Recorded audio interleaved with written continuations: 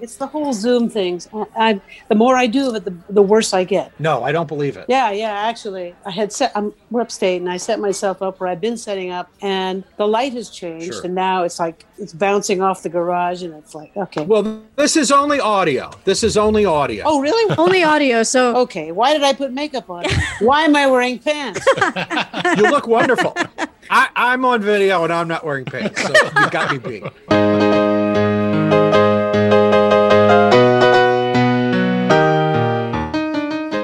welcome to Cocktails at Table 7, inside New York's Joe Allen. In May of 1965, Joe Allen began life as a cozy neighborhood bar and restaurant in New York City's Hell's Kitchen.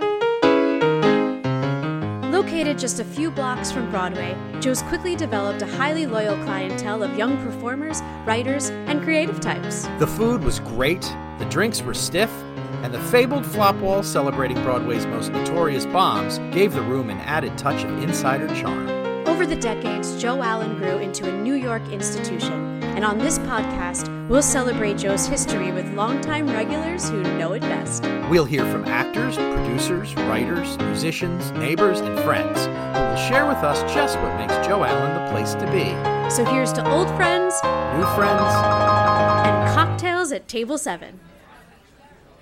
This week, we had the great pleasure of chatting with the one and only Judy Kaye. Yes, we did.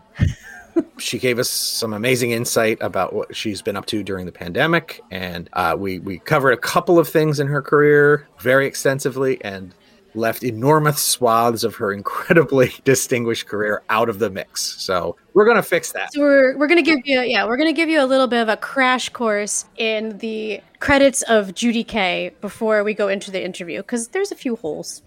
Just a few, but it was still listen, it was a great conversation, and she gave us a lot of great insights about, especially Diana, which was the musical she was working on. And just to make it clear to everyone, Diana is a musical about Princess Diana of Wales that was in previews, 6 previews, shut down because of COVID, but it is still going. Yes, shut down, but she gives us a little insight on how they're carrying on. So that was really interesting to hear. We touched a little bit on her touring in Greece with, if you heard last week's episode, Mary Lou Henner and John Travolta, Jeff Conaway, Jerry Zaks, Michael Lembeck, and I believe she mentioned that Richard Gere was on that tour rehearsing so that he could go play Danny Zuko in the London opening. It's an amazing group of people. We did also talk about On the 20th Century, which was the show that was kind of her breakout show. And we talked about how she was the replacement, but we didn't mention who she was the replacement of. She was the understudy to Madeline Kahn. And a few months into the run, Madeline Kahn left the show and Judy took over the role of Lily Garland and became a star. Yeah. She became one of the above the title stars. And actually, I had heard somewhere else that they tried to lobby to get her to be eligible for a Tony nomination because Miss Kahn left so early in the process. But it didn't happen. But she was, from that point forward, like if you watch clips from the Tonys that year, it's Judy doing the big opening number on the Tony Awards. She did it on the road, and it was a role that kind of changed her profile. What we heard about it was great, but it's good for people to know that there's this really kind of tumultuous backstory, which we love. I mean, who doesn't love a good behind the scenes tumultuous? We had Betty on, for God's sake, we love backstage tumult and lots of flop talk. A little bit of flop talk, and then just to give you a little bit more idea of some of her other credits, if you don't know her, in 1988, she won the Tony for playing Carlotta in Phantom of the Opera as Best Featured Which we mentioned, Actress. Yeah. And 2013, she won the Tony for Nice Work If You Can Get It. But then we didn't mention Ragtime, which is kind of a big deal. She played Emma Goldman in Ragtime through its entire run. We didn't mention that she was in a show called Mamma Mia that ran a while. She was in the original cast. No one knows that show. What are you talking about? I know. Original cast, nominated for a Tony. And then really interestingly, at least I think it's a role that she has a great affection for. Not that she doesn't for her others, but this one especially, her Tony-nominated performance for Best Actress in a play for Souvenir about the best worst singer, Florence Foster Jenkins. Even though Judy sings in it, it was a straight play, and she was nominated for Best Actress that year. So that's your crash course in some of the big major accomplishments of Judy Kaye that we just didn't get to because we were talking about other stuff. It was a really wonderful conversation, and especially to talk to someone that's in the midst of trying to get back to work during this crazy time, and her producers who sound really forward thinking and thoughtful, and they're brave, like they're taking some chances, and it seems to be going well. It's exciting to hear. It's exciting to hear that there are ways have been found to continue the process of creating a show, even when we cannot be in the same physical space. That's absolutely really exciting and felt, I don't know what you guys felt, but I felt uplifting to me. Like me too. We're a year into this and it's been so devastating, and that felt like an uplifting thing to hear to me. It sounds like they've been hard at work trying to figure it out and keep everybody working. And it's good to hear. All right. So Cocktails at Table 7 with Judy Kaye. Here you go.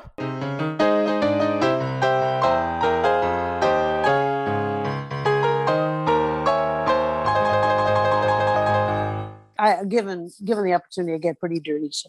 Oh, great! We love that. We encourage that. We love that. Okay, no, nothing dirty for me ever happened at Orso. Sadly, I guess. We started this whole podcast to capture dirty memories. Yeah. Oh, see. Woo! Woof! Woof! That's my little guy barking. Stop. Shush. Our little guy, he heard the thing that he liked to hear. Dirty stuff. He's like, dirty. All right. So our guest today is a 2-time Tony Award-winning actress who made her Broadway debut in the original company of Grease, playing Betty Rizzo. In addition to her numerous New York credits, she has toured the country playing everyone from Nellie Forbush to Nellie Lovett. With a voice that effortlessly crosses genres, sharp comedic timing, and a singular way with a tuba, she has enthralled audiences for decades. But she's probably best known for her role as public defender Penny Roselle in the 1970s crime drama Kojak with Telly Savalas. Please welcome to Cocktails at Table 7, Judy Kaye. Hey! Hi, guys. Hi. Hello. Welcome, Judy. Thank you for joining us. Thank you. Would that we're sitting at Table 7, just, chomping on things. Yeah. That's what we're trying to do. Recreate Table 7. That's great. Well, I don't want to be a downer. I want to be an upper. So how have you been during these times since the last time we saw you over at Orso? We know you've been a little busy. Trying to be, yeah. Well, yes, I was very lucky because what happened on March 12th was that Broadway shut down, and I and my fellows over at Diana, we had just done six previews, and we shut down along with everybody else. That was really hard, but we were very lucky. Our producers, resourceful, fabulous producers, found a way to keep it all going, because the preview period is when everything gets shaken down and all that stuff that the writers have hated up to now decide to rewrite. And by day we are rehearsing, by night we do the show that until the next iteration of changes come in, and then we we change it out for the next night until till it's frozen and we open. And we were able to do via Zoom, much as I've come to, love and hate Zoom. It's not great for what we used it for, but it was the best that was available at the moment. We rehearsed the show top to bottom, mostly the first act. They wanted to do a lot of work in the first act. Second act was great. So we did via Zoom. And as halting as it was, in a month's time, they had rewritten that act. And then 2 months later, we all got another Zoom meeting was held, and we were told that we were shooting Diana for Netflix. So in September, we all bubbled up and rehearsed, and so that was. I'll go on about that later. But what it did was it gave us all something to live for in that beginning. For me, it was a great gift. The whole thing has been a great gift. I told Joe T. Pietro he gave me the greatest gift that anybody. As many wonderful roles as I've had, this one he actually wrote for me. So it was such a stupendous thing, and will be again. So that it's been a roller coaster, it's like everybody else. Maybe some people have had more downs than ups. I've had plenty of ups. I find a reason to get up every day and get at it. Although I find that I've also sort of regressed in my eating and my sleeping and my, during all the snowstorms, getting outside and try to get some exercise. So now that the spring has sprung, I'm going to rectify that. But I've been okay. I guess the bottom line, the question was, how have you been? I've been so much better than some people that I almost feel ashamed. But I miss my work. That's kind of what defines me, like everybody else in our business. That sounds fascinating. The trying to do previews via Zoom and do the work that you would normally do in previews, but doing it from home. Was that mostly, did it benefit everybody in terms of the writers and you as a performer? Mostly the writers, because, Zoom halts, it hiccups along the way. So when you get like 25 people or more on a Zoom call, it hiccups even more. So there were times when we were trying to put all our vocal parts together, for instance. We found we had to each go off in our little rooms. Mine was my laundry room, and record my lines or things in group things, and then put all that together, plus our reading of the text, the script part. They felt they got actually more, believe it or not, more accomplished that way, the writers did, than if we had been doing it in an actual preview setting, because in a preview setting, you only have so many hours in the day to rehearse the stuff, and then you got to put it up there, and you may not be able to complete your wish list of changes that you want to make. So this was in some ways a crazy gift for our creators. So it became more like work sessions than really typical preview rehearsals. Oh, absolutely. Well, this was total work session. Yeah. We would read it down and they could hear. They didn't need to see it up on the stage. What they needed to do was hear it in the flow of the material within the songs, and the songs were pretty well established. Although they wrote a new one, they wrote a new song and they reshuffled some stuff. I was astounded how well it worked for them. They were thrilled with it. And then when we got up in September, we actually got to rehearse. We had another month. For 2 weeks, the cast and the creatives were out in a hotel in New Jersey that shall be left nameless. And we rehearsed all of the stuff, that, Ian was able to get chorus sound really tight and all that, because we were also recording the album at the same time. So we were able to get that done in those 2 weeks. And then we came into town, into another hotel, where we were joined by our stage crew, our whole stage crew, and in another bubble of the front of house people, which was the whole film crew. And the director and the choreographer stepped out into that bubble so they could watch what was going on. It was meticulous the way it was done. And then with 9 cameras, they cleared all the seats out and put platforms into the house and shot that show, 9 cameras. So it was like they did with Hamilton, only different, because we really shot it like a movie. We did it like a movie because there was nobody there sadly to watch us, right? Yeah. So they shot it. They're very happy with it. We're just waiting for Netflix to say, okay, let's put it on the air. What was that like for you to do it, having only done, some previews, and this being like kind of a new version of the show? At least Act 1, you said, is very different, with no audience response at all.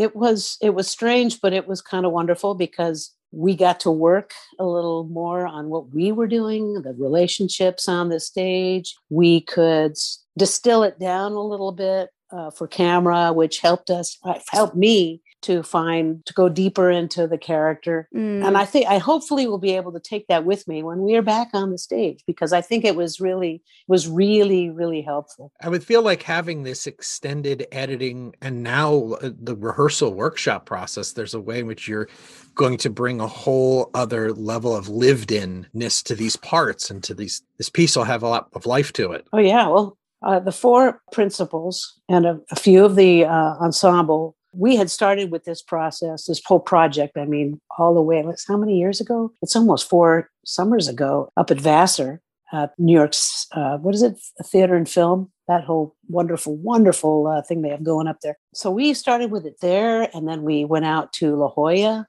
to the La Jolla Playhouse, and we played it. So 4 of us had lived with this material a long time, and it was marvelous to see, first of all, how much they had right from the beginning, and then how it has evolved. And within the confines of Zoom, I think, plus then going in and filming it, actually being with live human beings. Oh my God, that was luxurious to be with the fellows, all our fellows. And that was, I cried deeply. I think we all shed more than a few tears when we all said goodbye from that, because that was Like we left each other and didn't know when we're going to see each other again. We just don't know. That, and also it seems like an unusual experience that's going to bring you closer together physically, obviously, because you're in a bubble, but also emotionally. And yeah. I think any cast that goes through that would be closer. It was all to the good.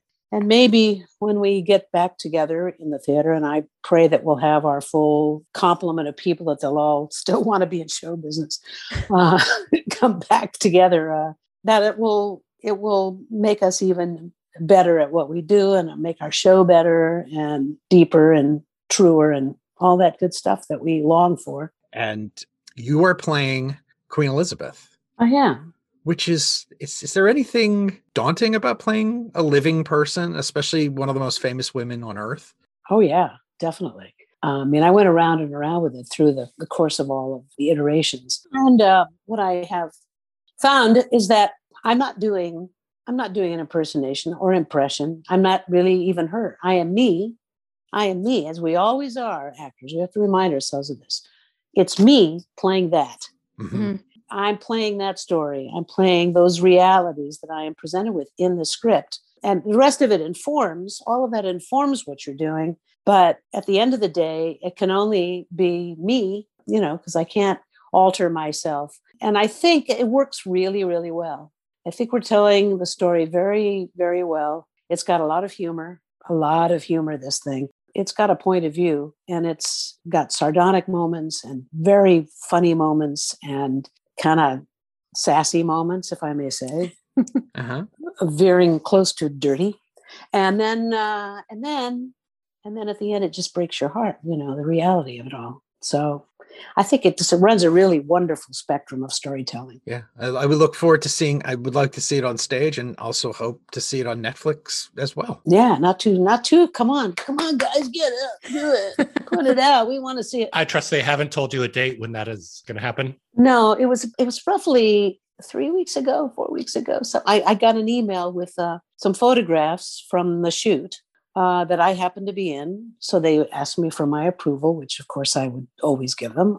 They were pretty. They were nice. Anyway, they're for the end credits. So that means that they were still working on it, It wasn't completely done. And then, of course, we remember that Netflix puts things out in how many languages?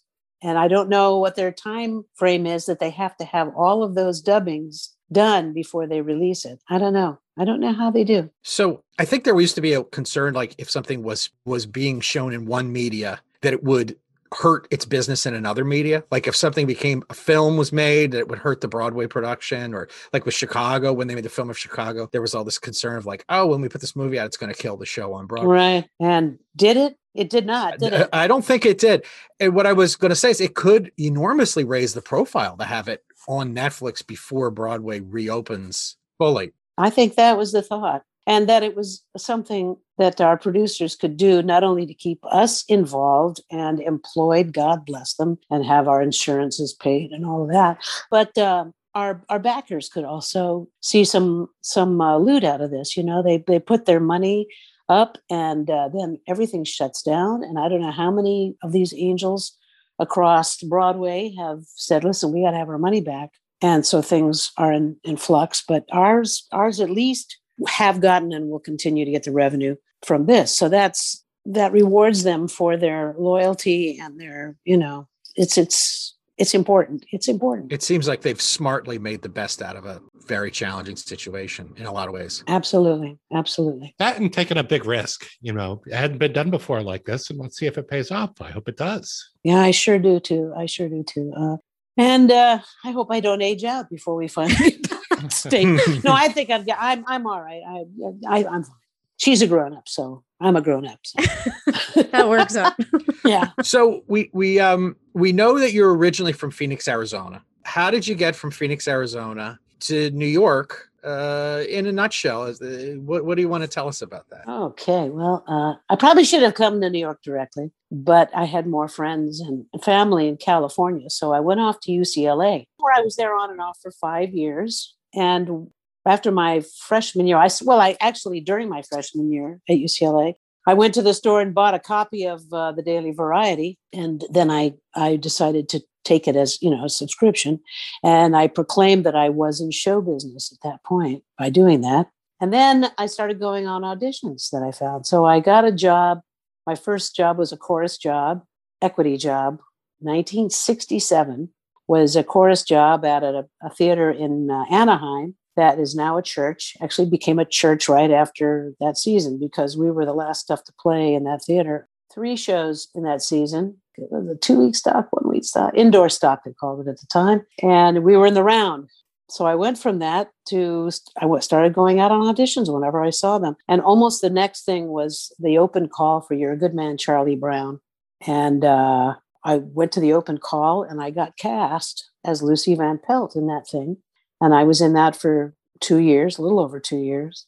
And then there I am in LA for some idiotic reason, going to college sometimes, and doing the odd show and sort of thinking, why am I here? But I was starting to get some television work too. So I stayed. And then I started coming back east to just see what was going on. And I started going on auditions, sleeping on people's couches.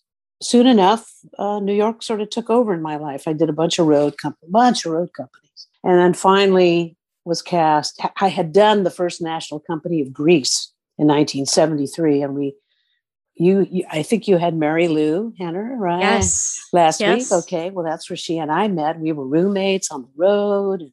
I'm sure she had I don't know what stories she told. They were all, she had such good memories. She had such positive memories of it. It was a lot of fun. Well, yeah. And boy, does she have memories. She has memories. They do not leave, do they? No. Yes. You now know that, don't you? She had the time, the place, the weather, what we had for lunch. Everything. Yeah. Everything. Yeah. But that's a remarkable group of people in that road company. It's sort of like out of control. Imagine that. Think about that group of people and how everybody went on to greater glory, and we still sort of are touchstones for each other. And they're doing these Zoom reunion things. I've only done one of them so far because I've had some responsibilities, but it's really lovely to reconnect with these people. Yeah, this was a defining moment. All of us, Mary Lou was the younger, and Johnny were the young ones. All the rest of us were basically 25 years old, turning 25 on that tour. So we were, a quarter of a century old, and should have known better. But we were. Hey, you were on the road. It's a tour. That's right. We had a lot of damn fun. We did. And we rehearsed in New York. And of course, that's when I first got my house account at Joe's, of course. It was a privilege. It was like, now it was one of those things. I would have these sort of marks in my life. The day I sent in my subscription for the Daily Variety, I told you that was I'm in show business. And then called my parents when I had worked enough to have an unemployment claim. And I called my parents in Phoenix, Arizona. My father was a pediatrician. My mother was a housewife and a golfer and, helped out here at the hospital. Okay, so I called them all excited to tell them that I finally had enough to collect unemployment.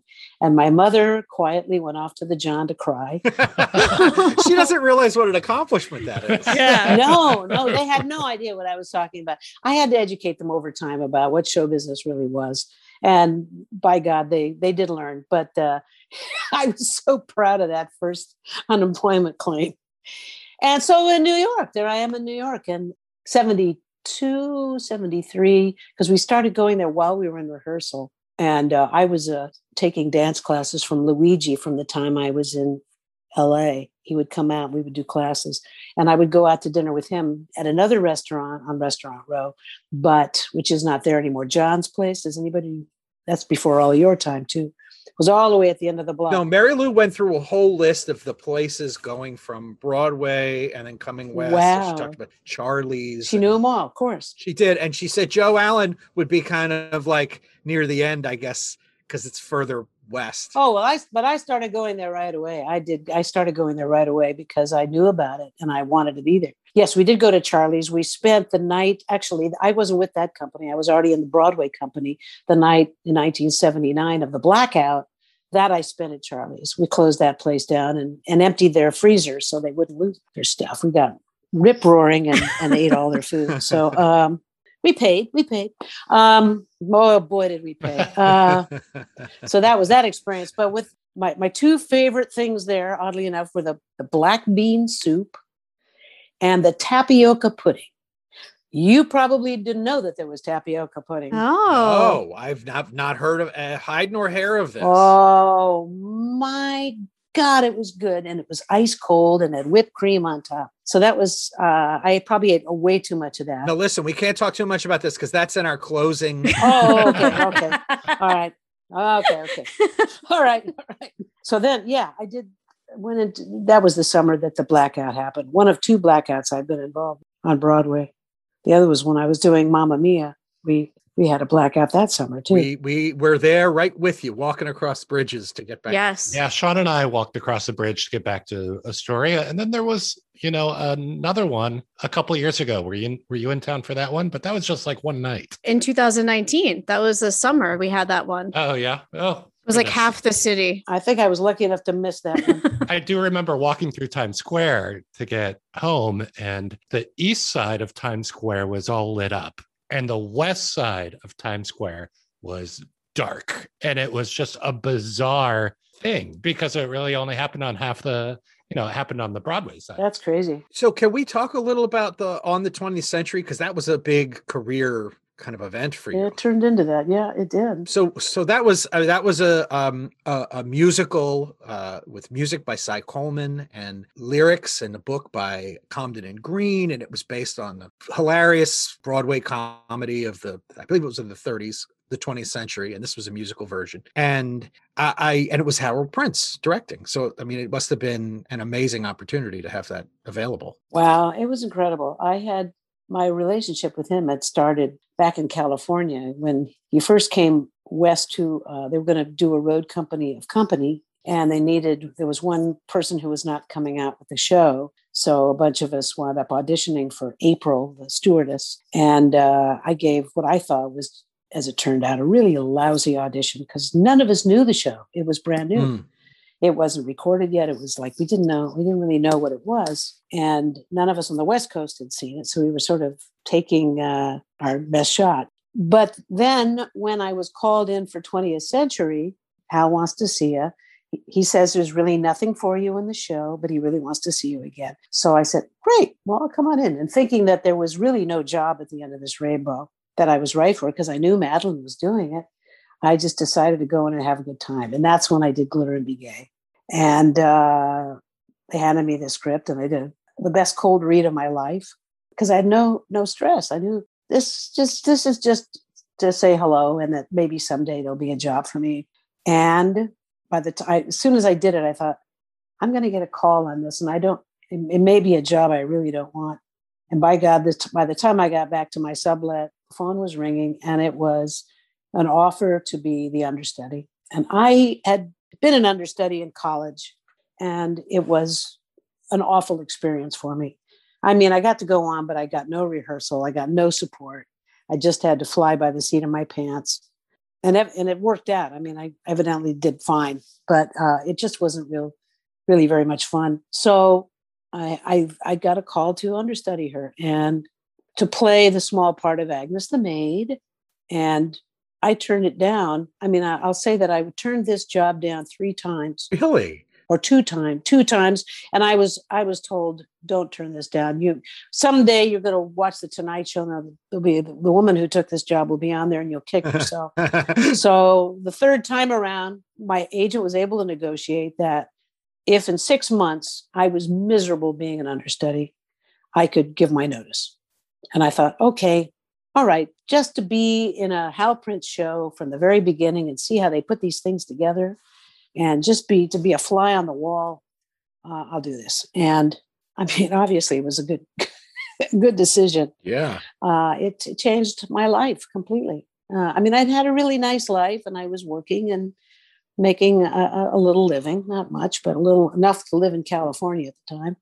But it changed everything, I can only imagine because that was a hot show at the time. It was loaded with really experienced Broadway names, John Cullum, and also you had Imogene Coca, who was this beloved television comedian. And you did that on the road, correct? You went on the road with that show. I did. Afterward, they asked me to go out with Rock Hudson and Imogene And so I did, and became very, very close friends with Rock, which was probably the best thing out of that particular experience.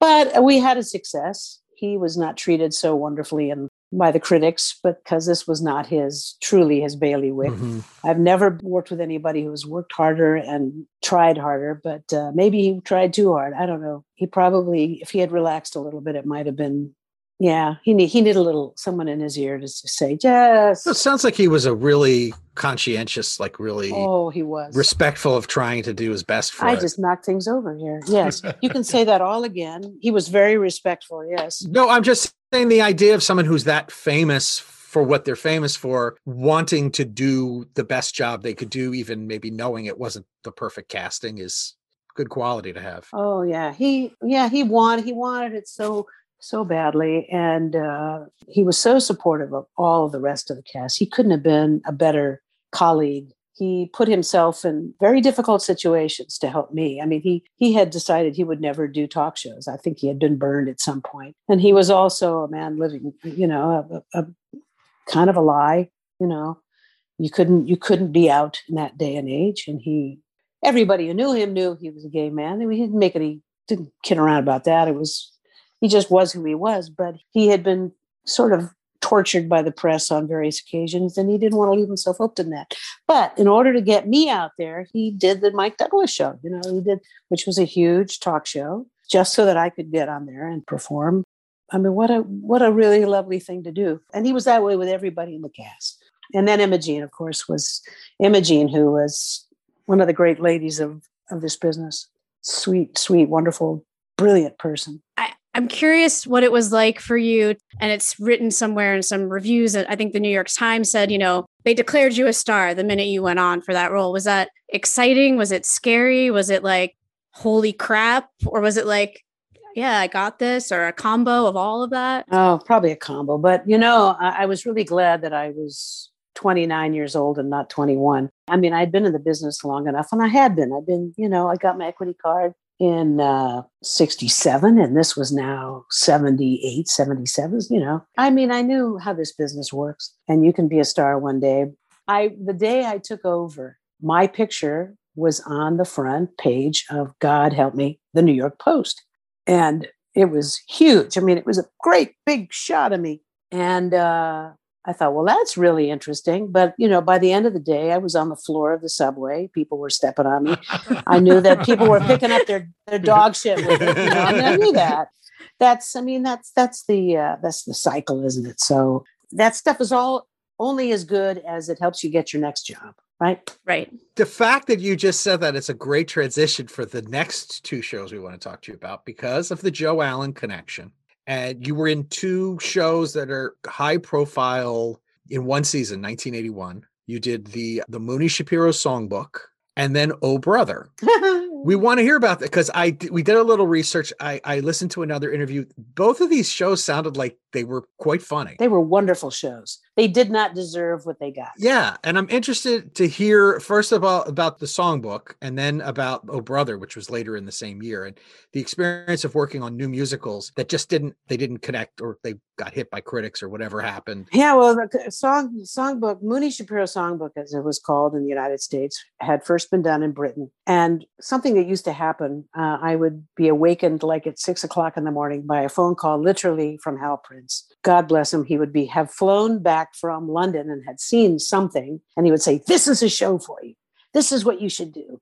He says, I'm not going to put it on, but you should do it. If it gets here, you should do it. Okay. So one of them was this show Songbook. It had been something of a success, underground success. I don't know how kind of a success it was in London, actually, but it was coming over. And it really was right up my alley. There were 5 actors playing. How many characters?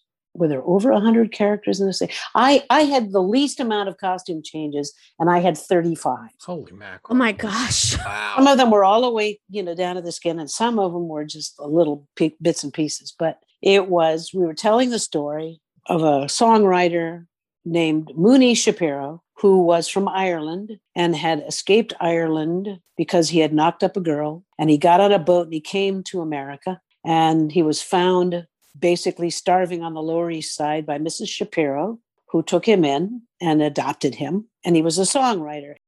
The show was a book show written in the form of and then I wrote review, like Side by Sondheim. And there were all these shows like that at the time. So it's a review of an imaginary composer. Yes. And his life and times. And by virtue of that, it illuminates the history of the world throughout that period, including Nazism and, everything else, but with a dark sort of comical eye. Not sort of, it was comical. It was very funny. And Jeff Goldblum and Timmy Jerome and Annie McGreevy and Gary Beach and I played all the characters. It was swell. It was kind of weird to look at because it wasn't real flashy. It was designed by the Lees, who did Sweeney Todd. So it had kind of an edginess about it visually, but it rocked. It was a great show. And we opened and we closed, and it was heartbreaking. We should have had a run. Hal was right, but the theater was scheduled to be demolished, and I think they just want to get on with it. Okay, the Morosco Theater. You were the last people to play that. Yeah. I got to talk to Wikipedia because they have the wrong show as the final. They say that Billy Bishop Goes to War. Oh, yeah? Billy Bishop Goes to War. It was not you guys were the last show. We were. I have an armrest from the theater that was given to me. Oh, cool. Where was the Morosco? The Morosco was on 45th Street. 3 theaters were demolished in order to make the Marriott Marquis. Oh yeah. The hotel and we were on the 45th Street side, and there were other theaters on the 46th Street side. Then we had there was another small theater next to us, next to the Morosco, where things like Mum and Chance played. I saw Mum and Chance there. It was a disaster. It was terrible that happened, because the Morosco was a great theater. Look it up and you'll see all the wonderful things that played there. And then, in the same year, then you did Oh Brother, which was the translation of Shakespeare's The Comedy of Errors to the Middle East. Right. We read that was like 13 previews and 3 official performances. Yeah, we had played a run of it down at the Kennedy Center. Now, what happened was, so it's the Comedy of Errors set in a country not unlike Iran, going through a revolution. I played the daughter of the Ayatollah. The older daughter, the younger daughter, was Mary Elizabeth Mastrantonio. And Allison Reed played Fatata Tatatima, who was a belly dancer. And the courtier, the what do you call it? Not courtier, a hooer. She was a hooer. It's the 2 brothers separated at birth. And one of them was Harry Groner, and the other was David Carroll. David Carroll played my husband, and, hilarity ensues. But I'm the daughter of an Ayatollah, and he has forbidden at that point, and this had just happened, women to be wearing regular clothes. They had to put on the entire chador, top to bottom. So I spent the show in a burqa, total burqa. And every now and then I would fling it off to show off what I was wearing underneath. And sometimes it was a bathing suit. Sometimes it was, my Calvin Klein jeans. This is the stuff that was all very popular then. But the women weren't going to be allowed to show themselves in their regular Western clothes, right? Which is the shit's still going on now. So there you are. Yeah. Was there were people offended by it? Not at all. It sounds like it was meant to be comical. It was just because it was like the funny thing happened on the way to the Forum. It was a burlesque, really, and it was funny, wildly funny. And there's a recording of it if you ever want to hear it. It's a great score. What style was the music? Well, it was big showbiz kind of songs. Mm-hmm. I had a big 11 o'clock number. Michael Valenti wrote the music. Brilliant Michael Valenti. I had a lot of songs, but one of them was, I come up to my husband, who I think is my husband, and it's really his twin brother, because we got the 2 sets of twins. And I'm singing to him, how do you want me, short or tall, against my will, against the wall? Why won't you tell me, simply let me know, why these daisies? How can I be what you obsess if what you want you won't express? How do you want me, pale or pink, upon the hour, up on the sink? Just say, I'll make your fantasy come real. How do you want me, short or tall, against my will, against the wall? Why won't you tell me? Simply let me know. Oh, why these painful waiting days, these non-communicating ways? How can I be what you possess if what you want you won't express? How do we want me pale or pink upon the hour, upon the sink? Just say I'll play your fantasy for real. Have I now grown so? So there was that, and then when I'm a total failure, I'm looking for my philandering husband, and I'm going to cut his stuff off. And instead, I break into song, and the whole place turns into Caesar's Palace, really. And my scimitar turns into a microphone, and we sing, "What do I tell people this time? My stories are sounding the same." It's like a big Frank Sinatra, huge number. No, it sounds really clever. It was wildly funny. It was so clever. It was so delightful. And we had this great cast, all the way through and through. We should have had a good run at it. We should have had that. But that was the critics, because the day we opened at the Kennedy Center for our out-of-town tryout was the day that Anwar Sadat was assassinated. And yours was a Middle Eastern set. Comedy. Yeah. We had dunes on the stage. People coming across with their boom boxes, It was the Middle East. In fact, our poster, I should have been up at Joe's. I don't know why it wasn't, but it was a fabulous poster. It's a camel on a skateboard going through the dunes, a pair of high tops, sunglasses, and a burnous. And underneath it says, "Musical comedy breaks out in the Middle East." Oh. It's one of the best posters of all time. Yeah, we could get that. Most of the ones that are on the wall are usually donated to or given to us by the promoter. Yeah, I didn't. I only had one. I didn't want to give mine up. It also sounds perfectly of the early 80s, too.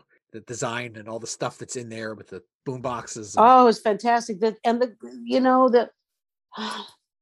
was a song about, and this one really pissed off one of the critics, who, by the way, was observed laughing his ass off at all of this, was Bangle-Laden OPEC Maiden. I had to find the sheet music for that. You can find it. Dana, you got to do that one. I know. I think the first one you sang, I need to add to my rep book. I might need to call you for that sheet music. Bangle-Laden OPEC Maiden. Well, you can probably get it now. You should go to YouTube. I'm sure that show and shots from it. I know that we did an album of it. The album exists, and it's really good. I mean, some beautiful and wildly funny music on the damn thing. Very clever. And we should have had a run. I feel like both these shows should have been done in rep. Yes. They both sound like they would complement each other. In some ways, yes. Very different cast requirements, but yes. Do you ever take any of this stuff? I haven't ever seen any of your club acts, but have you ever pulled any of these from these shows? And oh, yeah. Yeah. Yeah, we have a friend in common, Mr. Dennis Buck. Oh, ask him. He's got it all. He and I worked on a couple of shows together. I know he's your guy. Like, I love him. He's terrific. He worked on Oh Brother. I didn't know that. Yes, he was a rehearsal pianist for the show. And he knows it stem to stern. He knows the whole damn thing. Oh, of course he does. He probably has it all memorized in the back of his head. It's probably so. He's quite something. Yes. He was there. He knows it. So what else do you want to know? Okay. Well, we have to ask you. Yeah, we've only gotten to 1981. I know. I don't want to not talk about your way with the tuba. We could not get over reading your reviews about Mrs. Lovett and them talking about your way with the tuba. What did you do with that tuba? I got to know. Well, Patti LuPone had played tuba in a marching band for a joke when in high school. I mean, she played it long enough to have some agility, some experience with it. I had never played any kind of a horn. Well, no, that's not true. I did a little bit of Mazeppa when we did side by side by Sondheim. So I could kind of squeeze out a note or two on the trumpet. But the tuba was new to me, and they asked me what I wanted to play. And I didn't play anything with any great facility and nothing that was going to, and let's go for the humor. The humor is me playing the tuba badly, trying to play it well, not copying to the fact that it sucks, But I learned a few notes. By the time I was done with the tour, I was able to play a little bit. But the thing with that show for me, I had done Mrs. Lovett in lots of different productions. I'd done a full big blown production. First time I did it was out in actually in Michigan, and then I did it in Jersey, and I did it all over the place. But to do that production where we had to play the instruments scared the living crap out of me. Yeah. Because the one thing I fear is hurting someone else's performance by my crap playing of an instrument. And the only time I've ever been truly, truly nervous was the first night I went on for Patty on Broadway. I'm standing up there with the triangle and the stick here, and I'm thinking, how can I get off this stage? Is there a way for me to escape? And then realizing that there isn't, and I just have to tough this thing out. And knowing that everybody else had been doing the show long enough that they would make it work. So I just had to play the character, which I knew, which I had facility for and love playing that thing. So my tuba playing was the least of it. But yes, I did. I was able to squeeze out a few notes on that tuba and did it for basically a year because I toured with it. Oh, what a great role. Yeah. The piece itself, however you do it, is a masterwork. He's got a bunch, Mr. Sondheim has a bunch of masterworks, but this one for me it just rips my heart out and stomps all over it. It's brilliant. It's just brilliant. Do you like going out on tour? It seems like you do because you've done quite a bit. I did, but I'm not going to do it anymore. You've said it here. I think that tour cured me. I'm too old for it. It's a young person's activity.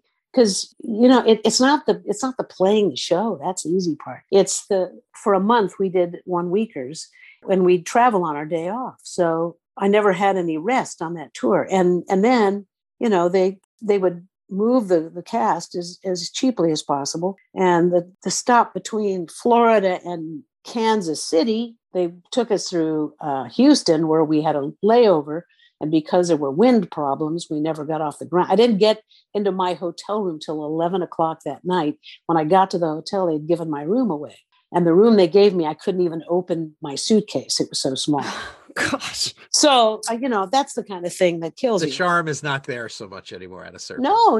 And I'm too old to be lifting suitcases again. I can't, I am now at the point where the wages of physical comedy have caught up to me and my body is just breaking. I've got a new knee. My back is stenosis and I'm getting, epidurals.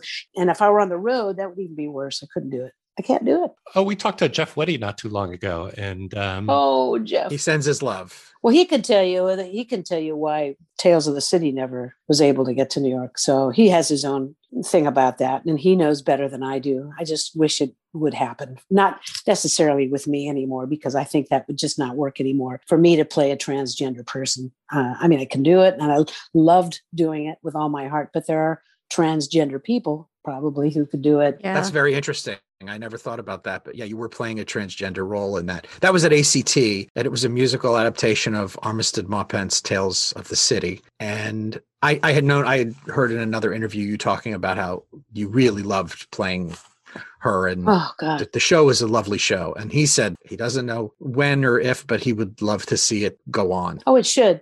There was this funny story that was, this thing that they were all worried about was that New York doesn't like San Francisco.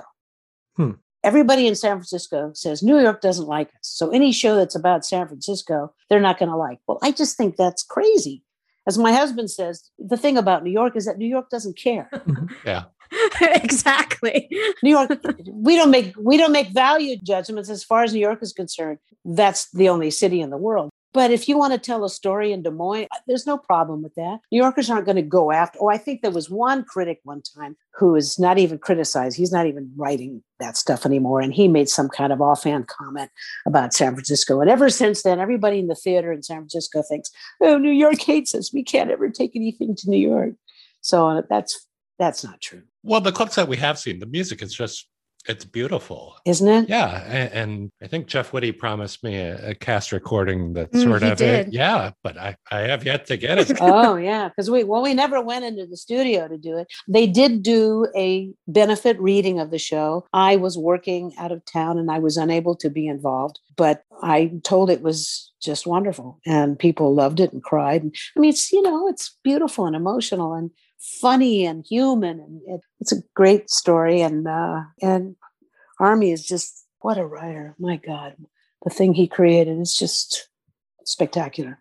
Is there a type of role that you gravitate towards? Because you can do a big and broad and funny, and you can also do something that's a little, more touching and human like that. Is there something that gets you or that grabs you right away?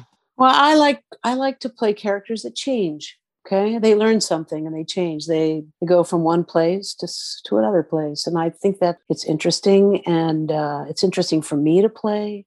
And I think it's more interesting for an audience, or it's probably a selfish thing. It's probably more interesting for me than it is for the audience. But I like that, whether it's broad or subtle comedy or whether it's drama. I have to say, kind of falling out of bed, I have a comic thing, that I understand comedy from a cellular level.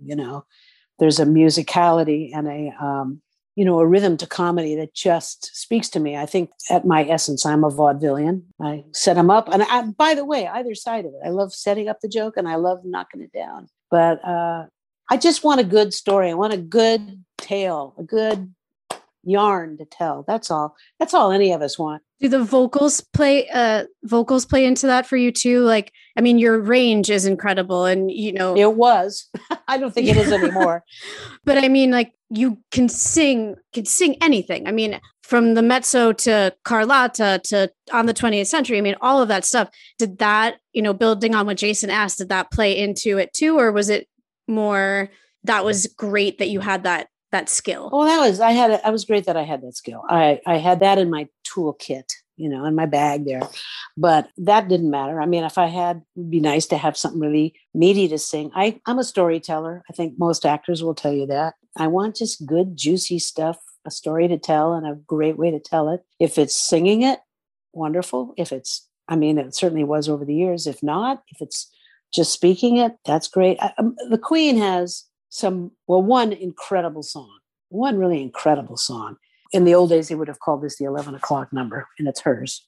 And it was the first song that they wrote, actually. They wrote this song for the Queen to find out if they could write a song for the Queen. And they thought if they could write a song for the Queen and it wasn't embarrassing and it was a good song, then they could write the show. That's a good test. And Joe and David did this, and it's my privilege and great joy to sing it. It's pretty demanding. It's a demanding song. It thrills me to be able to sing it, and the audience seems to react very well to it. So it's exciting. It's very exciting. Hope I get to, I know I'm not going to hope. I'm going to be singing it again live 8 times a week. Damn it. Well, we can't wait to see it. I think I can speak. Absolutely. I can speak for the three of us with that. We'll be there. And then afterwards you'll come see us. Yeah. Oh man. Will I? And have an actual cocktail on table 7 to celebrate. Will I ever? I want to mention your 2 Tony wins, and both of them were for very comedic.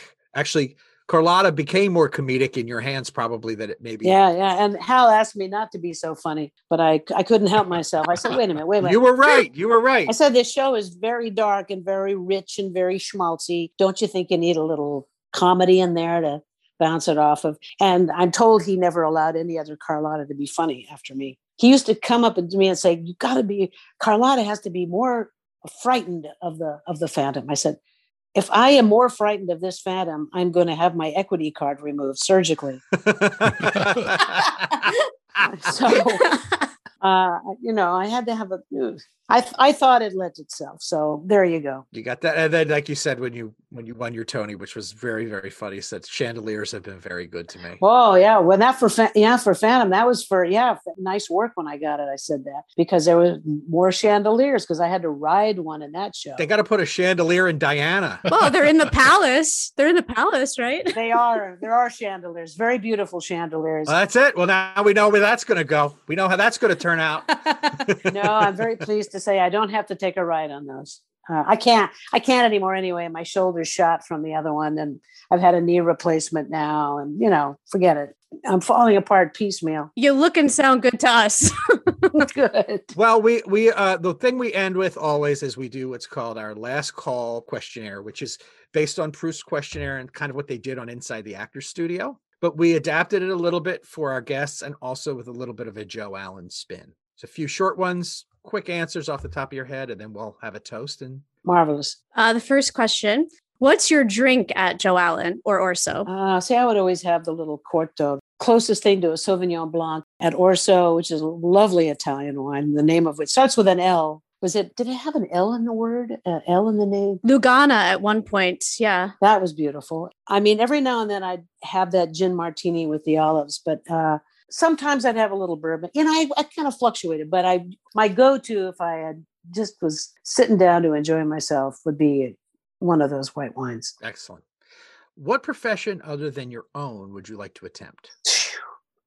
I don't think I dare attempt another profession. I think that's a bad idea. No, that's Proust's question. well, I think I could sell real estate really well. Huh. I could do that, or play like pretend, take the role of a person who is selling. That's probably how it would be. When dining at Joe's, do you prefer the bar side or the main dining room area? I like the back of the main area, and pretty much anywhere or so. The back areas of those big rounds with lots of friends.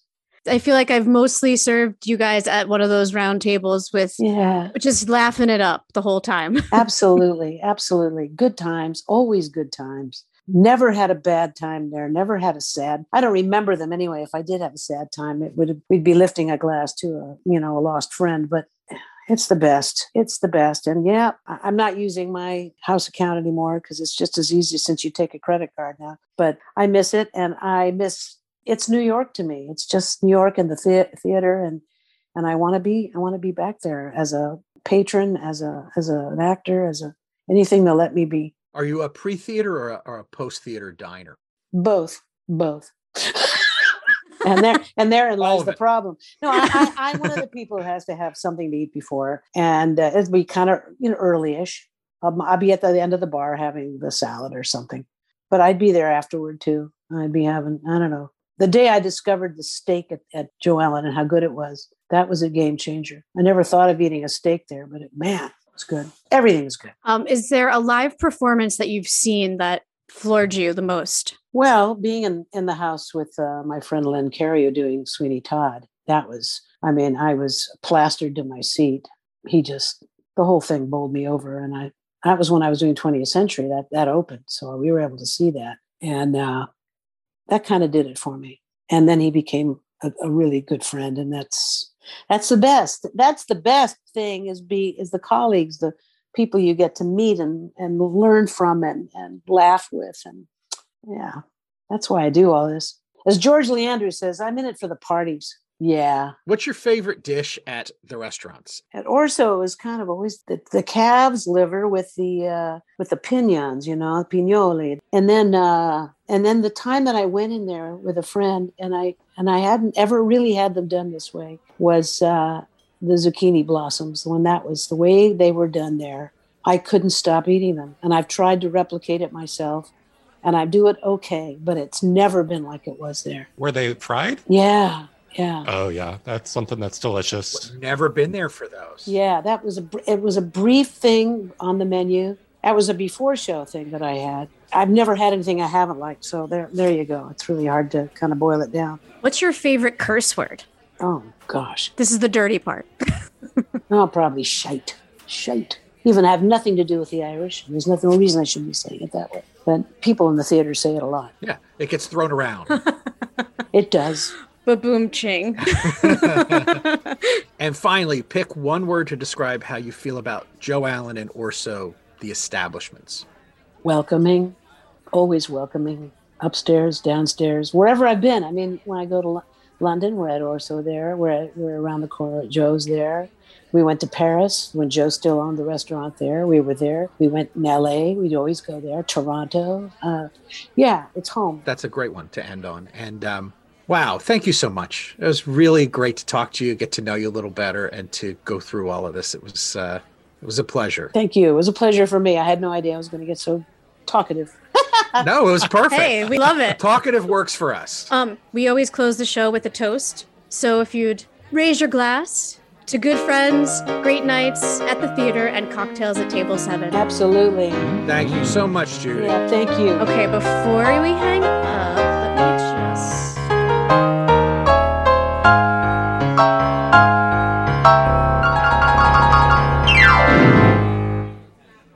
Cocktails at Table 7 is produced by Jason Woodruff, Dana Mearlock, and Sean Kent, with theme music by James Rubio, and logo, design, and artwork by Christina D'Angelo. Special thanks to the owners of Joe Allen, Orso, and Bar Centrale restaurants.